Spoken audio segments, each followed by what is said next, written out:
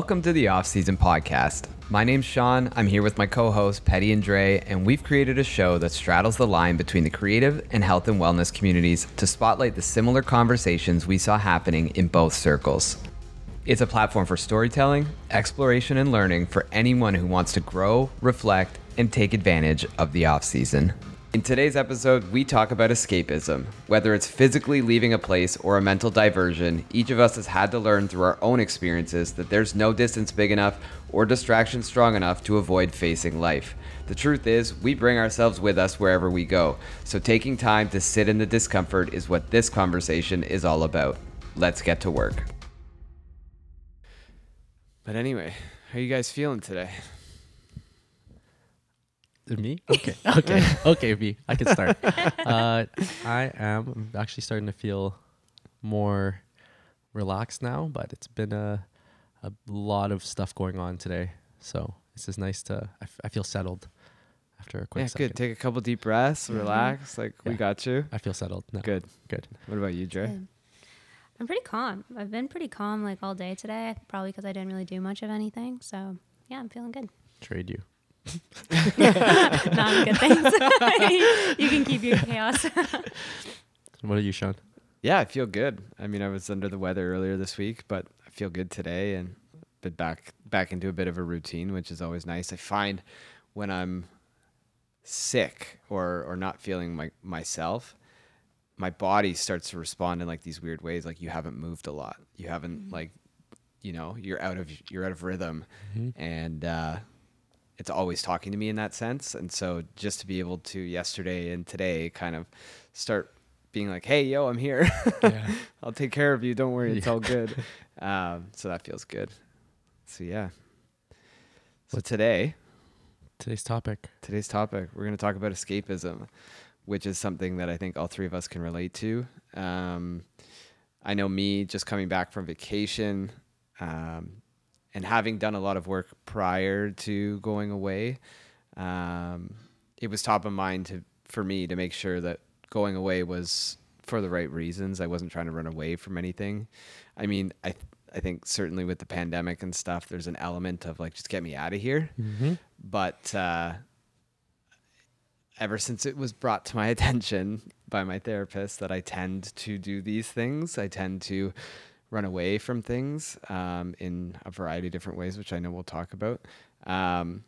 It's just something that I think is so interesting because, we've talked about it between the three of us. You see people on social media, and this is something that I thought about a lot, was like, some people don't post anything. I have one person in my network who never posts anything. All of a sudden she's on vacation, and it's like every day posting, and it's like, why? What's behind that?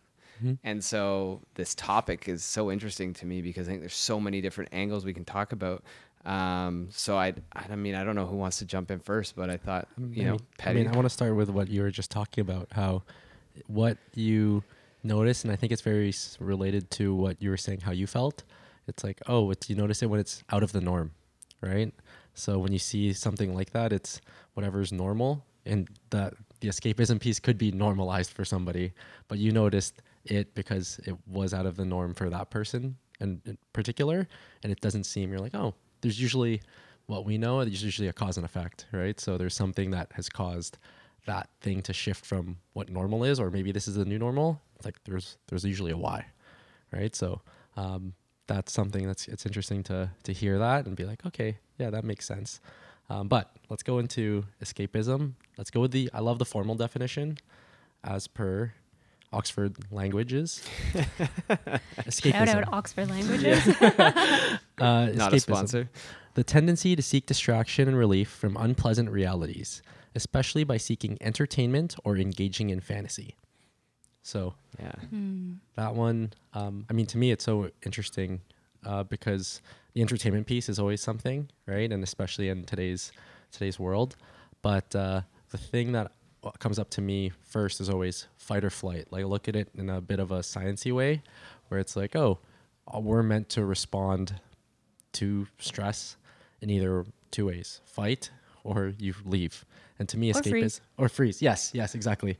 Mm-hmm. But you look at that and I go, those are that's essentially what escapism, where it stems from. It's like a human, like it's a programmed human behavior that when something is like I don't even say stress, something is dangerous to you, you have to run from it or leave, right? And I go, that's a default. That's one of the default settings. So I think it's very normal for people to run from whatever's they think is whatever's scaring them or whatever's causing them pain. And that's how I look at it. I'm like, okay, so what is that? And I think it's obviously just a different time in the world, but yeah, feel free, run. You see something that's going to eat you, like run. Yeah. What's so interesting about that definition is what stood out to me was this like fantasy. Like it felt very like out of this world, like not really attainable, to be honest, to me. But I think what we'll find and what we'll eventually get into is how much of like normal everyday things are the things that we're trying to escape, and like what we're using to pull us away from those everyday things is like another everyday thing a lot of the time. Like it's when I hear fantasy, it sounds just so like, I don't know, just like it's not here on this earth is kind of how I interpreted it, which was kind of odd. Yeah, so it's interesting, and like I was saying earlier, I think there's so many different angles we can come at this from, and I think one of the kind of primary factors or whatever kind of approaches, I think, is this idea of like escapism from a physical place or escapism in your like within our minds. I'm reading this book right now called The Organized Mind, and it basically talks about there's two modes for humans, the way our mind functions. There's the daydreaming one, which is where you're creative, and this idea of escaping. You might be in the same location, but mentally you're somewhere else. It's what happens when you're reading a book and all of a sudden you read a page and you're like, I don't remember what I just digested, what I took in. And then there's the analytical side, which is like that flow side where you just hone in on what you're doing and you're nothing can distract you and your mind's focused on this one single task. So the fantasy piece of what you're referring to me is that like daydreaming side. And a lot of times we go there because there's too much on our mind, or because we're trying to get away from thinking about something that either causes pain or, you know, makes us relive unpleasant memories or whatever. And so, you know, yes, there's the physically leaving a place, but I also think like that mental piece is something that we probably deal with more so. Yeah, no, I like that. The kind of compartmentalizing it into like internal and external, because they're related, but there's two different ways to escape, right? There's a lot of different ways to escape, essentially, right? It's funny, when you were talking about that, the first thing that came to mind as you started talking about daydreaming and even like reading was, for me when I was really young, I would have my nose in a book a lot of the time, reading these, like, you know, the Harry Potters of the world, the Twilight, whatever, and I would just be so lost in this other world. Because the things around me, of course, were probably a little bit like chaotic and rocky. And so I found it maybe easiest to escape in the context of these stories that were being presented. But when I think about myself now, like, I think even the types of books that I read are so different, for one. And two, I definitely wouldn't turn to them to like escape, because I find a lot of the time those like self-improvement books and stuff like that are equally very heavy. I don't know how you guys feel about any of that. Yeah, no, I mean, I totally agree with you. I think there is an element, regardless of kind of external situation when you're younger, where that fantasy piece is so appealing, right? Like there's a reason why Disney movies are so popular and Harry Potter became such a phenomenon, things like that. But I also think our minds are a bit more open when we're younger. And so we're allowing ourselves to be taken to these places, and maybe there's not this fallacy that it's not possible to be real. Like it potentially exists, these things. So I think that's an element of it. But I think like hearing you say that, Dre, that's something you hear constantly about people who grew up in negative spaces. There's tons of movies. One of my favorites is called Pan's Labyrinth. It's a Spanish film, but it's basically this girl who's Del Toro, right? I don't know if it's Guillermo del Toro. Yeah, it might be. I'm not sure. Okay, but sorry. But this girl, her mother is impregnated by this like World War II, I'm pretty sure like Nazi commander, and she's being forced to live with this guy. And part of her way of dealing with this scenario is this like fantasy world she creates where she's got to go on these adventures and like conquer this world.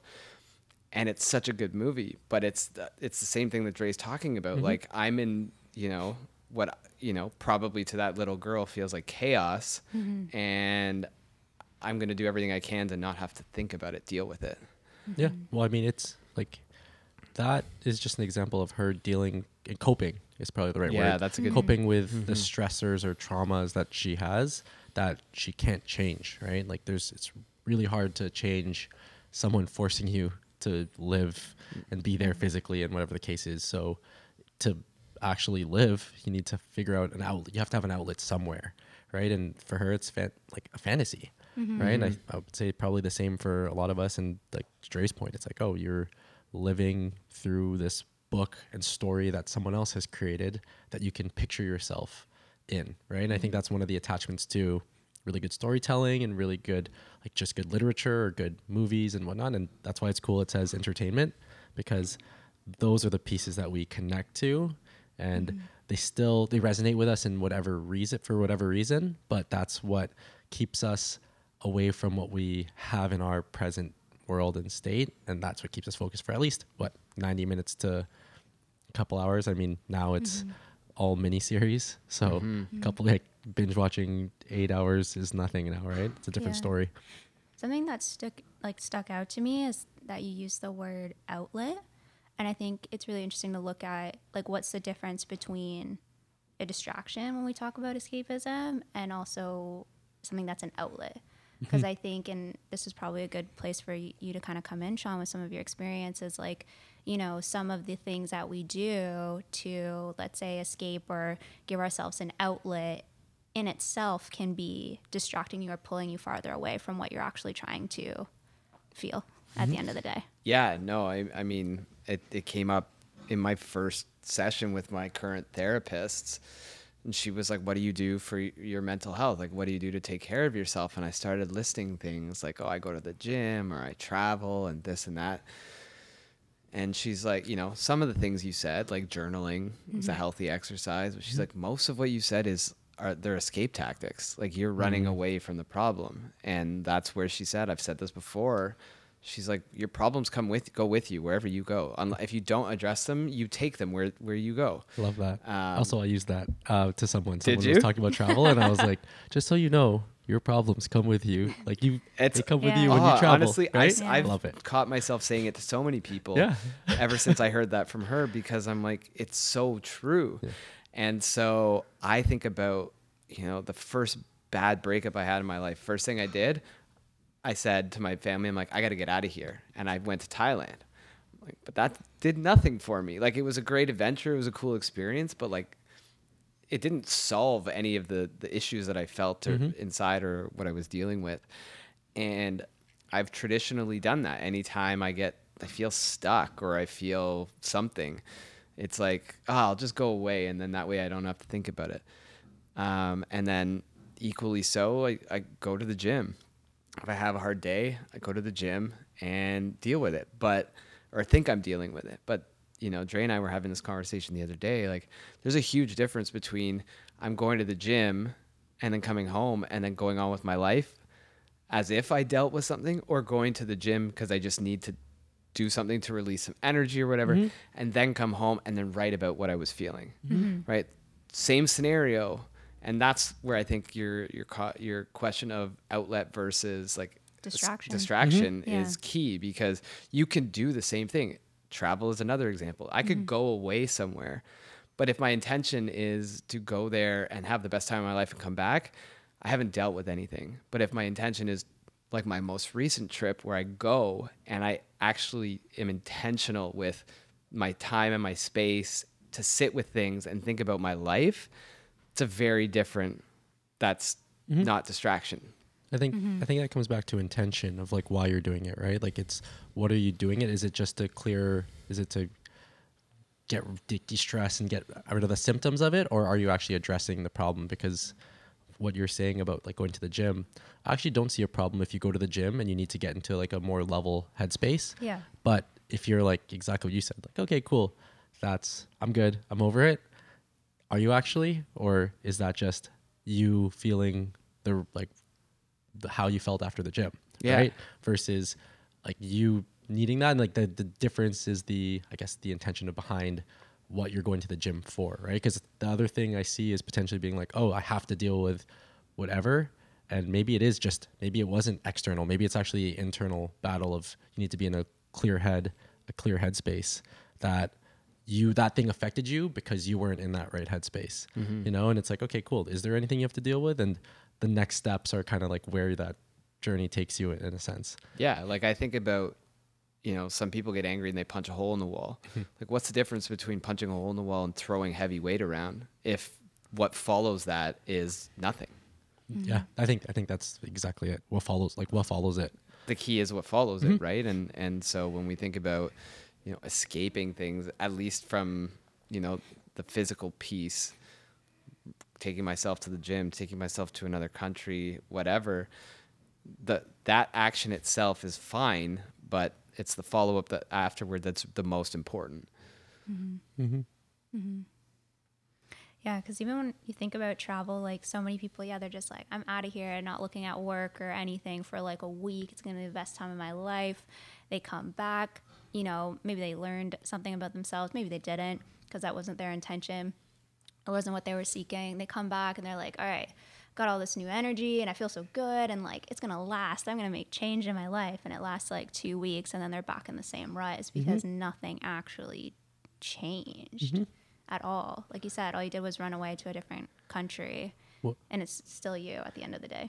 I think what's cool about that is, and I don't know why it just came up with you saying that, is what travel does is puts boundaries up, like without you needing to do it, right? Like, so you travel and people respect that boundary just because, oh, you're traveling. Okay, cool. Like we won't try to disturb you.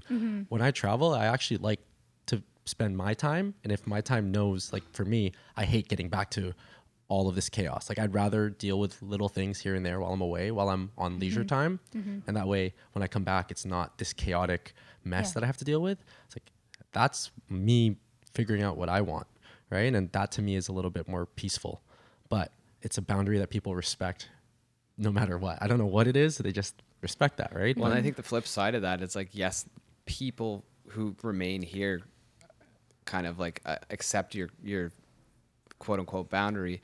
But I also think like when you go away, part of this like two week kind of euphoric feeling when you return is that you went away, had zero responsibility, had no stress, right? You didn't have to think about anything. And then you come back and all of a sudden it's like everything hits you. And so eventually it breaks you down to go back to being exactly how you felt before, but nothing had changed. Literally until you book changed. your next trip and then you have something to look forward to. It's like It's a ebbs hamster and wheel. flows. Yeah. Like, Well, that's a I good look at it as a example hamster too. wheel. Right? Yeah, and you actually bring up something that I was also thinking about coming into this conversation, and it's like, how many of us, maybe it's the three of us, definitely people in my network, how many people just live for the weekend? And it's the same. It's the same idea. It's like, here's this like dangling carrot in front of me, and I'm gonna push my way through the Monday to Friday just for that weekend. And it's like, what are you running from? What are you getting away from? Like, you're just like accepting that these 5 days are going to repeat over and over again because there's this little reward at the end. And the weekend becomes the escape. That is exactly it. Yeah, that's a really good point. Like that's just a smaller version of that. It's like, yeah, because then what ends up happening is you use that as, I don't even want to use outlet because I feel like outlet is sometimes, I want to use it in a bit more positive way where it's a bit healthier. I mean, it can be used just to de-stress or whatever the case is, but they almost need to recover from that, whatever they did on the weekend, to then go back to the same life. And it's just continued like a cycle of stress, right? So that's... Yeah, it's just not a sustainable lifestyle. No.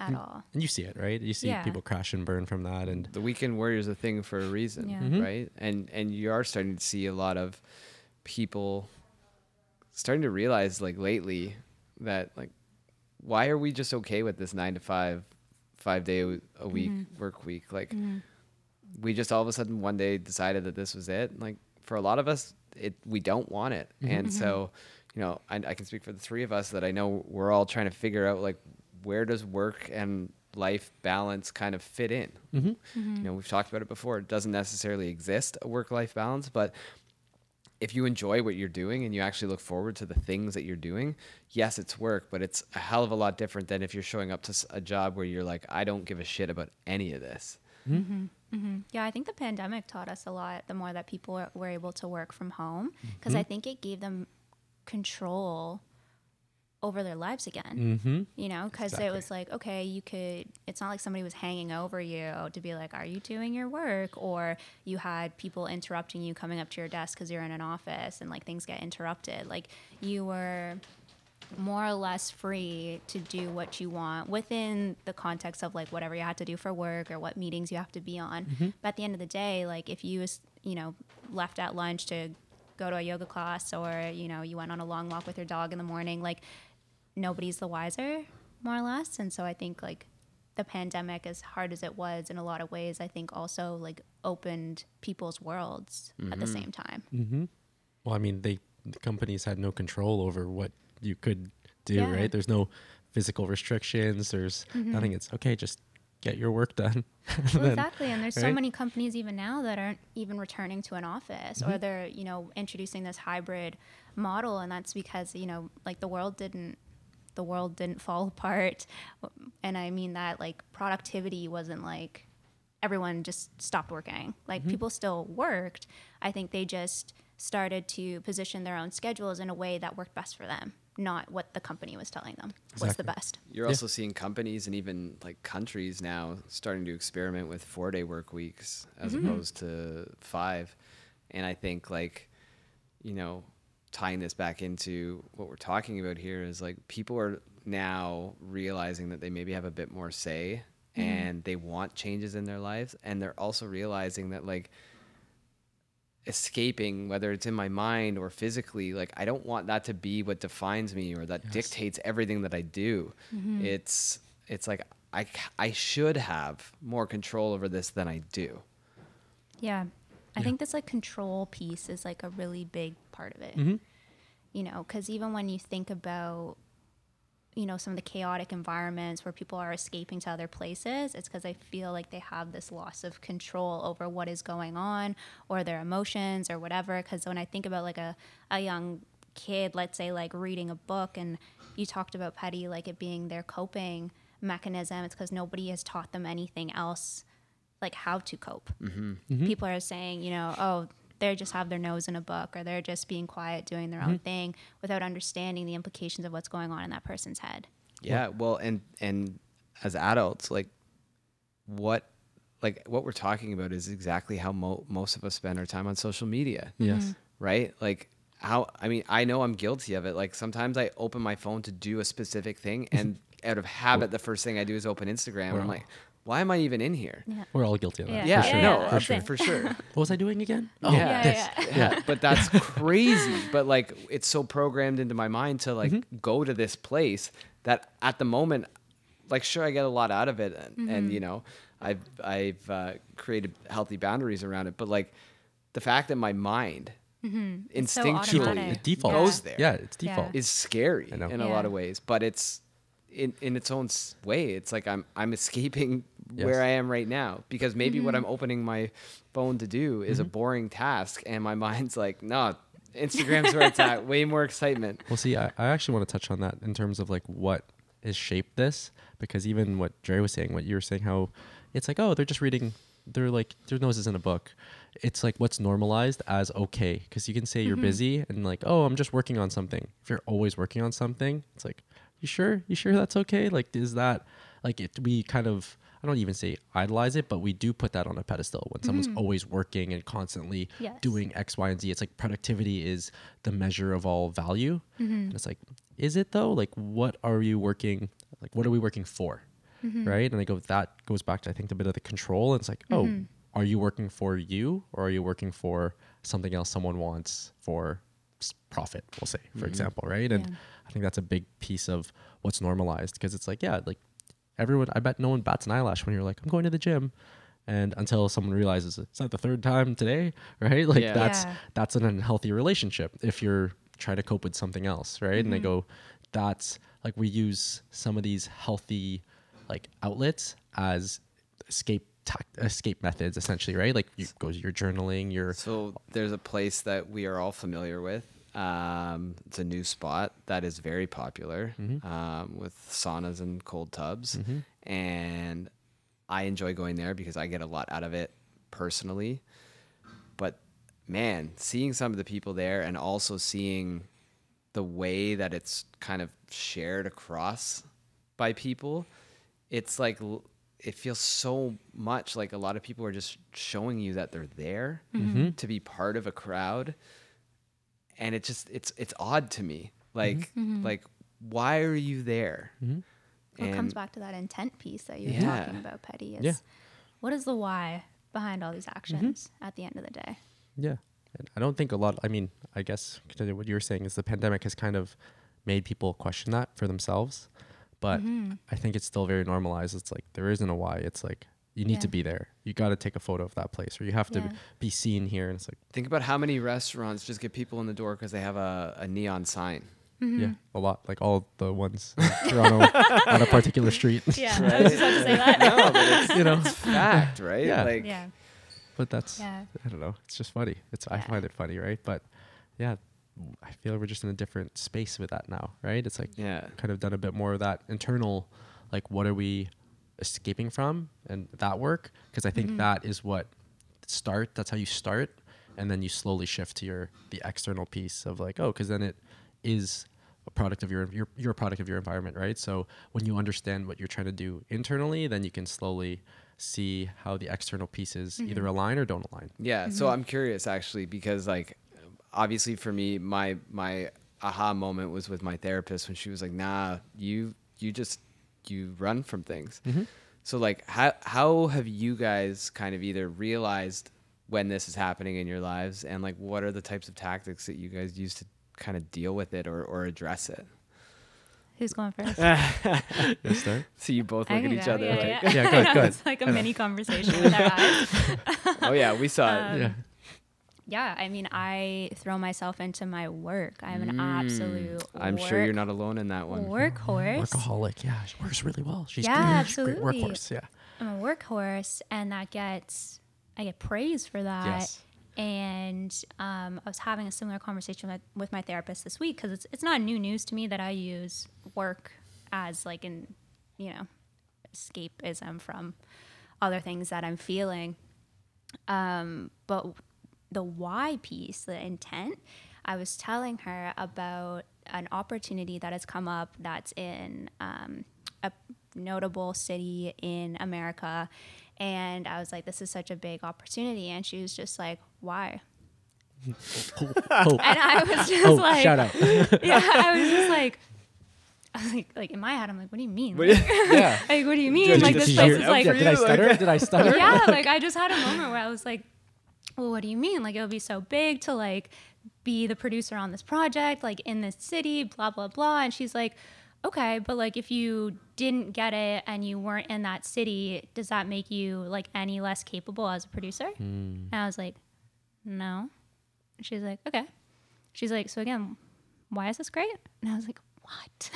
Yeah. What do you mean? And it's stuck with me for the past couple of days, because it's just like, for me, there's like a big performative element and like proving yourself piece here that is like bigger than this one conversation. That, when these opportunities are dangled in front of you, there's like that default almost like value system within me is like immediately like, yes, that's it. That is the opportunity for you. Like, I don't even need to question it. But there is starting to be, and of course through these conversations with my therapist, where it's like, what is getting lit up right now about that opportunity? Because exactly, if you were to compare and be like, okay, if you went to that city, are you less capable of a producer? Or, have you worked on a similar scale project before? Yes. Okay. Is this like a new type of project? Not necessarily. Okay. So like, again, at the end of the day, what are you chasing when these opportunities get dangled in front of you? And I was just like, I don't even know how to answer you right now. Like, I was just like stunned. And I have an idea-ish, but I think a lot of it is like this, what society feels as like good, To or like validate you in a makes way. you, yeah, validates you in a way, or helps get you to the next level, whatever that is. And sometimes you're like, do I even want to get to that level? Like, Yes. who's propelling that forward? And sometimes I don't even know if it is me. Or maybe it was like an older version of me that's still kind of there, because I do feel in a lot of ways my value system's like starting to change a little bit. But she honestly just threw me with those types of questions. So for me, I'm always throwing myself into my work. But now I'm starting to be like, okay, but where do I go when work is so overwhelming? Like, it's interesting to kind of see the like trickle effect, where it's like, okay, I have shitty feelings. I'm going to throw myself into my work. Work is really overwhelming or really stressful. I'm going to throw myself over here. And then you're just bouncing So around. where are those places? I would say, Good question, Sean. Good question. yeah. Honestly, I wouldn't even say like exercise or anything. Sometimes it can be like other people, like this need to like want to reach out to somebody, or like talk about it, or have them talk about themselves. Anything that like, I guess, it distracts me you. from what's actually happening.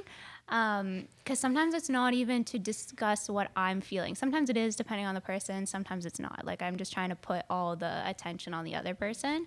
Or I've even noticed when I feel bored. When you feel bored, sometimes it's such an odd emotion to feel that you're just like, I feel like I have to be doing something. I escape to food. I hear that all the time. I'm not a food I hear the person. boredom all the time. It drives me nuts because Yeah. I don't relate to it. But the food is also something I Yeah. resonate Like with. if I'm bored, Yeah. it's just all of a sudden I'm hungry. Just Right. randomly. yeah. Right? No, Like, but Right. that's it. That's a conditioning piece, Yeah. right? Yeah. No, Yeah. it's so interesting. Yeah, I don't know. I think it's like an odd feeling. And that's where I'll want to like reach out to somebody, or you reach for your phone to go on social media, anything, literally anything, just to be like, I'm doing something at the end of the day.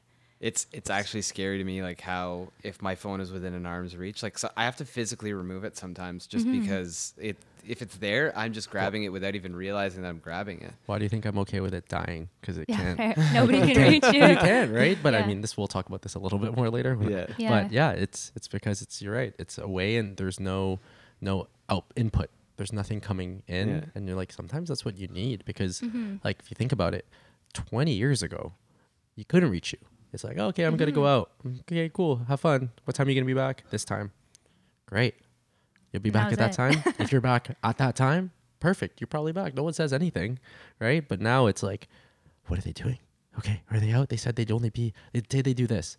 Yeah. Okay, well that includes X, Y, and Z. Like, you don't have to spell it out for everybody. What I can't have micromanagers in my life. No. Like, But that's a thing. There's the ability to do that now, right? And that's what, before we even knew this was like something that was possible, we didn't worry about it. But Yeah. now we've created this where it's almost like, oh, they didn't text me, or they didn't do this, or they didn't do that. And I go, like, is that really important? It's like, no, right?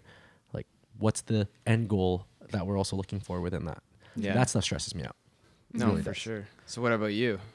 So, I mean, this goes to my, what do we call it? What was your topic initially? The avoidance, my avoidant, Avoidant attachment style. Yes. Honestly, when we were Yes. talking about the book too, I was like, that child is destined for avoidant attachment because all they're doing is distracting themselves in a book. But that's it. It would be Yeah. the same. I was a big reader, and then sports were that outlet too. Yeah, sports too. And it's definitely avoidant in just even socially. Like, that's something that I'm like, oh, I really need to detach myself from everybody. And if I don't pick up my phone or you don't hear from me, it's usually just I need my own Space. time and space. Yeah. Like, it happened to me recently where I just needed to like lock myself in my room, and like even my roommates didn't know I was home. They're like, you here? I was like, yes, the whole time. But like, you guys won't even know I'm here because I just really needed to get away from people, and I needed that detachment. It's a Right? blessing of living on your own. I will tell you that. Yeah, yeah, yeah. That's a whole different thing. But yeah, of attachment, and I definitely do. I find the escapism comes in, like, it's usually social media or food or like something that I almost pride myself on is like finding new spots or finding something to do. Like that's actually something that I use sometimes, that I find that I'm like, oh, I'm always finding something new, and like it can be productive in one aspect, but it's actually avoidant in other aspects. It's like, oh, you're just using something that you think is cool to escape from what you want to deal with, right? The feelings. So that's something that I'm like, because there's always going to be something new to do, right? And it's a never ending cycle of that. Yeah. Well, So and what I'm getting from all these answers and from my own experiences is that like we can make anything an escape tactic, something that distracts us we haven't if even we choose. we haven't even touched Netflix, right? You know? Well, I was just thinking about Yeah. that. I was like, it's funny how sometimes like I get really into series when I'm also struggling with something, which is kind of, related. I'm assuming, I've similar, not so much with my like day job, but like when I'm dealing with something emotional, like all of a sudden I'm more inclined to like spend time learning a new, skill or, designing something or like putting my emotion into something. And it's like, the two are clearly related. Oh, And wait. sometimes what I will say, and I think this is probably a good segue into the next piece, is like sometimes the designing for me is a great way of exploring what I'm feeling, and then like whatever I create being like helping me get to a resolution with what I'm feeling. And so I'm curious, like, what are some of the things that you guys do to stop that escapism or address it or kind of put a halt to it? So I can start because I know exactly. Mine is like running and movement, because to me that's like what I found is a very stable structure that's in my life that actually, it's like I call it a keystone habit because it actually unlocks everything else. When I run, my mind becomes very clear post run, right? So there could be chaos going on, and then post run it's like, okay, why was I stressed out about that? Or even just from a food, like I default to eating something sugary or something along the lines. I go, actually, once I run, it's like, let me get something to nourish myself. Like it's like almost like two personalities. And then that personality is the calm, level-headed, yeah, you should be doing this or this or this. It's like, yes, that's what you need to do. And it's very organized. So I feel when I become chaotic or things are going on, I'm overwhelmed. It's like scribbles, right? And that is what I do that kind of helps ground me, and then from there it helps me stay present to what I need to do, and then that's how I actually get stuff done. It's like the presence, and then like, okay, cool, what do we actually need to tackle? How are you feeling? Are you able to do that? And it's almost like a really good check-in, right? So, and then I even like write about that after, and it's very easy, or like notes on while I'm on a run. It's like, okay, right? And I like look through my notes. It was nice to look through my notes and even my old run journals to be like, this is how you felt post run or pre run, and these are the things that you have. And I go, okay, just looking back at them, I'm like, oh, this is cool to read and see and understand that moment, because now you've grown from that, right? So that's interesting. So you're saying like sometimes you'll write down before you go for a run, like this is how I'm currently feeling, and then you come back and you revisit that. Yes. Yes. That's cool. interesting. I think that's a cool tactic. Well, it's just like what your present is, and then when you look back, you're like, "Who's that guy?" Right? Well, Like, yeah, I mean, right? it's what you're feeling in the moment, the heat of the moment, Exactly. emotion, And that's such a great.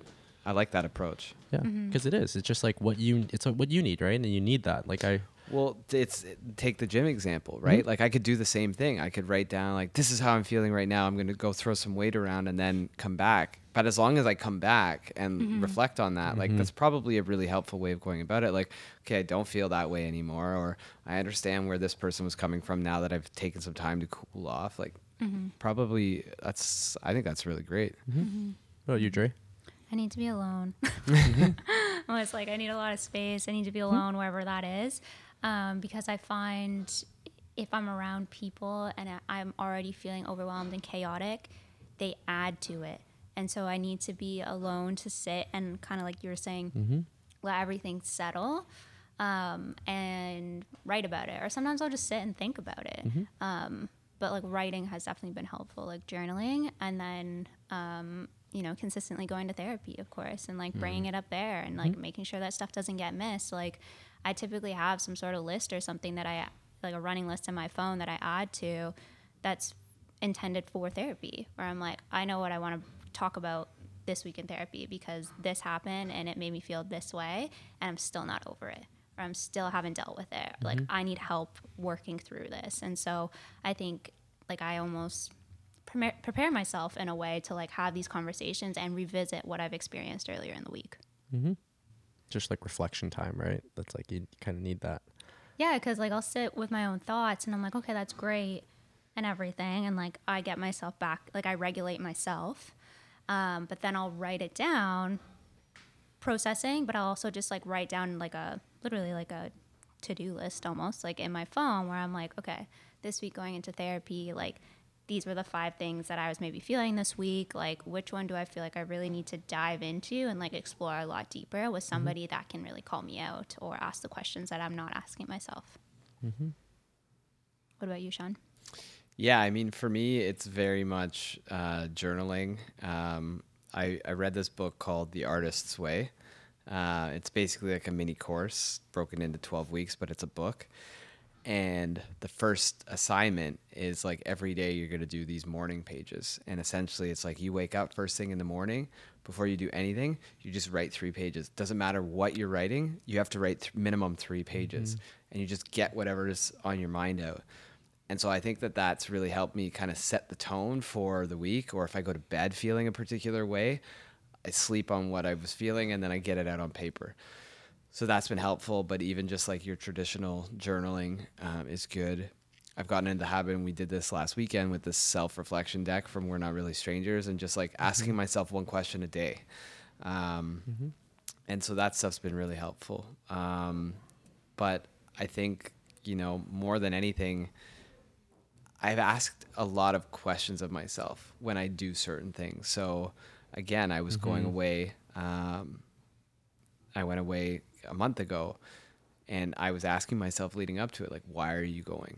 Like, what is it that's making you want to go? Why are you choosing the destination that you're choosing? Like, these types of questions were real for me because there was significance to them. And at the end of the day, like, every decision I made was for a healthy reason. And it reflected in how I spent my time while I was there, but also how I've come back. And like a lot of things, I made a lot of changes in a short period of time just from taking that time. And so I know and believe that my intention for that was good. I still have work to do, I think, with the fitness stuff because it's the most accessible is what I'll say. Is so I can be upset, I can be angry, I can be frustrated, and I can jump in the elevator, go to the second floor, and work out. So sometimes it's like, and I know for me, some of this stems from childhood traumas and things like that. So it's a work in progress, but I think just being aware now of what I have been doing up to this point, being escape tactics, and just being conscious of it moving forward, I think is the key for me. Yeah. I mean, that's like the first step, right? Is the awareness piece. Because then you can't change it if you're not aware that it's happening, right? So you're like, okay, I'm noticing this. Yeah. But even like, I can't remember what even was going on in my life, but I just remember Dre messaged me out of the blue and she's like, just promise me next time you're feeling X, don't go to the gym. Oh, yeah. And it was like, I can't, like, I still think about that. Like, that was her just being like, think about it as a friend. Like, just think about it. Yeah. And it might have actually been out of a conversation we had here, and she remembered it and just randomly texted me this one day. I just felt like I think the message literally was, I just need to tell you this. Yeah. Like, cool. I welcome I it. did. I think because we were talking about, I don't remember actually fully, but that I like to sit by myself and just like in silence. Like, I love it. And you were I don't like the saying, silence. and you were saying that you it. don't like the silence, and you're like, I can't just like sit with myself. And I'm like, but that's where you can hear yourself. And you're like, oh, I'll just go to the gym. And I'm like, well, maybe those moments where you get the urge to go to the gym is the exact moment where you need to not go to the gym and you need to sit with whatever uncomfy feeling you're feeling. Yeah. That's what I remember. Yeah, I get it. Which is so interesting. That's so, because Yeah, that is like you're still running from something, right? Like I hear that same thing, but I use running because a lot of runners are that. They Yeah. just go for a run, and in the same interchangeable way that you go to the gym. It's like, what are you running for? Like, what are you running from, right? And it's such a common thing, and that's a very common personality trait of like runners. You know, wake up early. They're type A. It's like this is what we do. You know, everything needs to be all the minute details. It's like it's great at times, but sometimes it's like just let it be present, like let that happen, and then you'll hear yourself like process. Yeah. Right. And you're like, that's the stuff, right? That you're like, okay, that's what's important. You need to hear you and then understand what you are saying. Right. Yeah. I think overall, like what we're saying is that almost every escapism tactic could also be an outlet, like using outlet in a positive way. But I think everything is in moderation. Something that's Yeah. moderation, intent, and also like how are you closing the loop at the end of the day? Like I think that like coming back piece that you were talking about after like pre and post running or pre and post the gym or pre and post therapy session, whatever it is, like I think this like idea of like having to close the loop at the end of the day will help people try and like question what they're doing, whether or not it's out of their best interest or not. It's great you say that. What's funny is what first comes to mind when you say that in moderation. I think of like drinking or Everything in smoking moderation, or yeah. that, because I feel like people were surprised at some points. I'm like, oh, you smoke or you do mushrooms? It's like, yes, but I have very specific parameters when I do any of that stuff. And it's like, Right. if I smoke, it's actually usually because I want to listen to music. Like there's an intention behind it. It's not to like, what I notice is a lot of people use it to numb Yes. what they're feeling and like cope. I go, yeah, that's not ever the way I want to intend it, because if I ever do that, I become reliant on it as a crutch, right? So if I ever feel pain, I'm going to use that as my escape, right? We're live from a crime scene, by the way. Jeez. Whoa, okay, guys. It's all legal. It's legal. Yeah. Right? But that's one of the things that I look at and I go parameter wise, because what you hear is when people have like a bad experience, it's because they're not in the right headspace to do something like that. Even drink, right? It's like whatever you do, it just magnifies the headspace How you're you're already in. feeling, yes. Exactly. Yes. So I always want that to be positive. So I will always do it when I'm in that headspace to just make sure that it's supporting my life in the way that I want it to, because it is a tool and it's like cool to listen to music. Like it amplifies the experience, right? And you're like, oh, I hear something different this time, but it's never more than that. Yeah, you bring up something that's been very top of mind for me for the past week, and it's this idea of setting boundaries around the things that we are, whatever it is, doing, using, etc. And I went out last week, and I didn't like the way that I went out, and I realized like I have to have a drink in my hand if I'm out, and like I don't like that. It's not that I got wasted or anything like that. I just realized that like my instinct was to like, oh, it's done. I need another one. I can't. But where's that stemming from? That's anxiety within myself and the situation. Following day, I go to my family's house for Easter, and my dad, every time he knows I'm coming home, he gets like peanut M&Ms, like a huge jar. And it was the first time I was around like extended family. A lot of them, for like maybe the second time in like 5-6 years, like is like drama, right? And all I did was just eat these M&Ms. I went through the whole jar, and I'm not talking like a baby jar. I'm talking like, Costco bag, right? Yeah. That's what my dad got. I pictured your So parents bringing a Costco I bag. called my parents on the Monday. I'm like, I need you guys to do me a favor. I need you guys to not get candy for me when I'm coming home. Like I know that they do it because they know I'm coming home and they Yeah. know that I enjoy it. But I'm like, I'm using that as an outlet of dealing with the anxiety of being around these people. I'm doing it at the club. I'm getting more drinks because I'm dealing with the anxiety of being. And so these boundaries are really important, because I even look at those situations like the peanut M&Ms for me were escaping the situation that I was in. That was my comfort. So as we talk about food, that was my comfort. In the club, not really being good at like interacting with people, like in a social setting that I don't know, having that drink in my hand makes me feel comfortable all of a sudden. And so those two scenarios, 2 days back to back, like hit me like a ton of bricks. And I was like, whoa. And so those boundaries, like as you were talking about that, I was like, yeah, this is very, very real for me. What's funny, because I'm the same actually when it comes to being out. I always have a drink in my hand as well, but it's because of the setting, right? It's what's normalized. It's like when you stand out without having a drink in your hand. It's true. The it becomes, first question you people get. ask, yeah, it's like, Where's oh, your drink? here's your drink. What's going on, right? And that's like, I think the same way. I was like, I don't want people asking me that always because it's just kind of annoying. So the way I deal with it is just have a drink in my hand. But a lot of times it's water with a lime, and then no one ever asks a question. It's like, oh yeah, this is not a drink, but no one questions it, right? And it's like, oh, that's normal in this setting, right? And I was like, yeah, that's really what people do. It's like, oh, you eating is normal in a family setting, right? You don't actually, you're not standing out in a sense.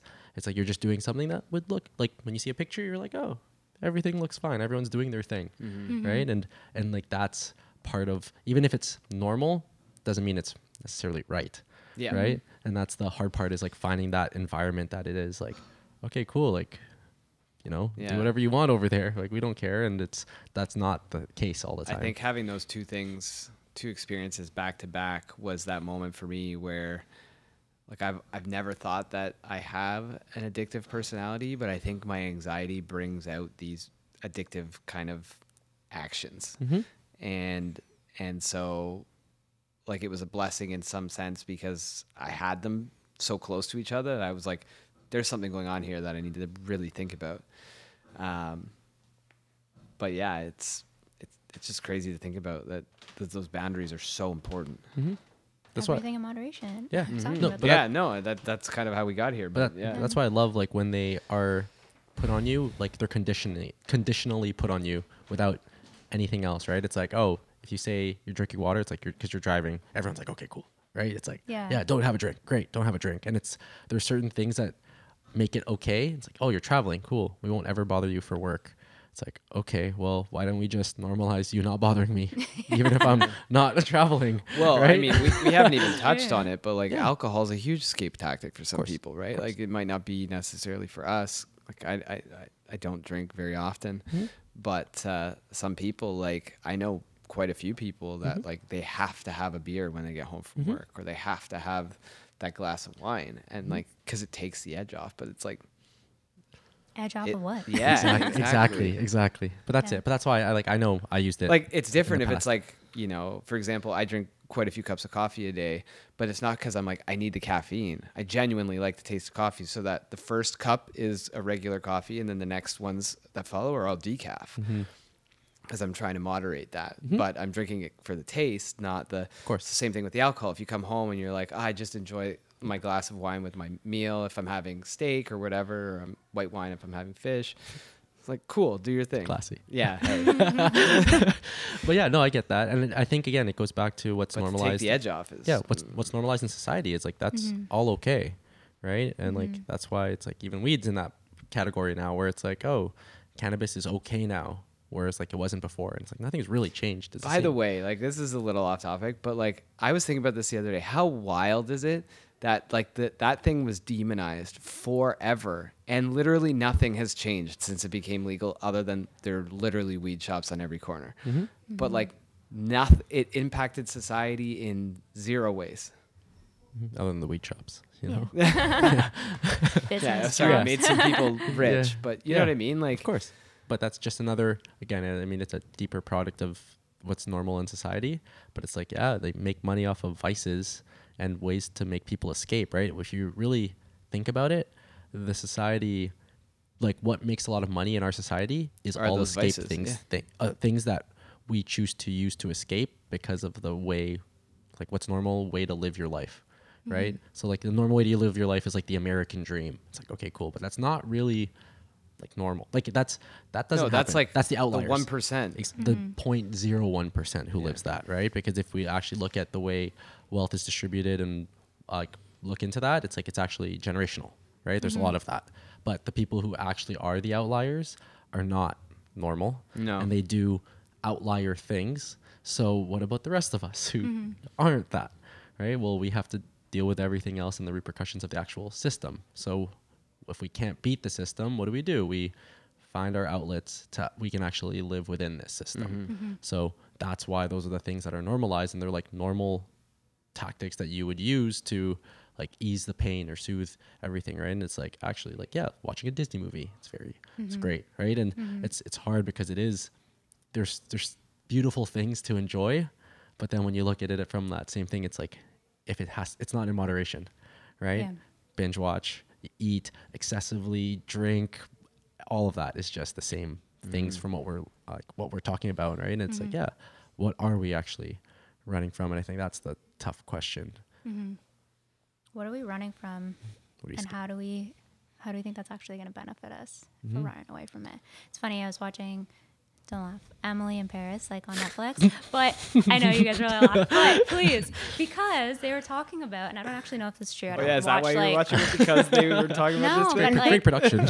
guys, Sorry, anyone who works on Emily in Paris, like, you know. they have jobs, they got stuff to do. No, Stories to the tell. French were talking about, and I don't know if this is true, this is what I was going to say, because I don't watch like a bunch of like French films, but how the American ending is always like they work it out, they get back together, the hero wins, all these things. And the comment was in the context of the movie where the American was like, well, isn't that why you go to the movies, is to like escape life? And the Frenchman was like, that's so unrealistic. He's like, because you can never escape life. So I will say that I have been of the opinion for several years that foreign films are way better than Hollywood films. Always. For a couple of reasons. That being one of them Yeah. is that they're real. Yeah. They're not always happy. Yeah. They're sometimes really fucking sad. They're too heavy. Yeah. You're like, oh, Yeah. damn. But that's life. They Yeah. tell really great stories and don't rely heavily on production.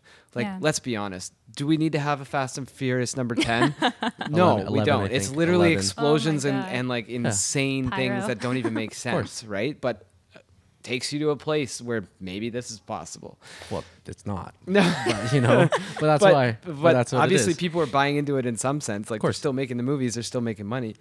But yeah, with foreign films, I've always felt like they're my favorite. Some of my favorite films are either Spanish or French films that are real. Well, even like Moonlight, like that's such a Yeah. iconic film. And I had a discussion with a friend of mine about that. And he's like, he hated it. But it's like, it's because you want plot. Because what we've always learned in movies is like plot. There has to be like, you're right, the resolution and conflict Yeah. and everything. And I go, no, this is someone's life. Like Yeah. that is a moment of their life. And And that's the that's thing. what is real. And it's like, how can you not appreciate that? That's Yeah. the beauty You of touched it. on it. It's the resolution piece, Yeah. because one of the things that was hard for me to get adjusted to when I started watching foreign films was sometimes they just end and you're like, what? Exactly. You're Yes. like, what? Where's the Yes. rest of it?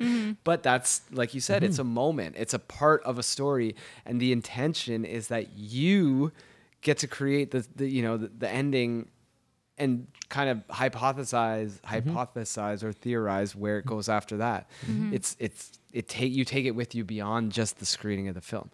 Just like you do when you travel. Yeah, exactly. Yeah. Yeah. One more time for everyone. What's that saying, Sean? Yeah. You take yourself with you wherever you go, right? Even when you travel, right? Even when you travel. Yeah. That's You, like you that. don't leave yourself behind when you leave. No. Well, that was a good discussion. I think that's a good way to wrap it up. Thank you, everyone, for joining us today in the off season. Until next time, be sure to hit the subscribe button so you never miss an episode. And don't forget to continue the conversation with us on Instagram @offseason.to. Talk soon.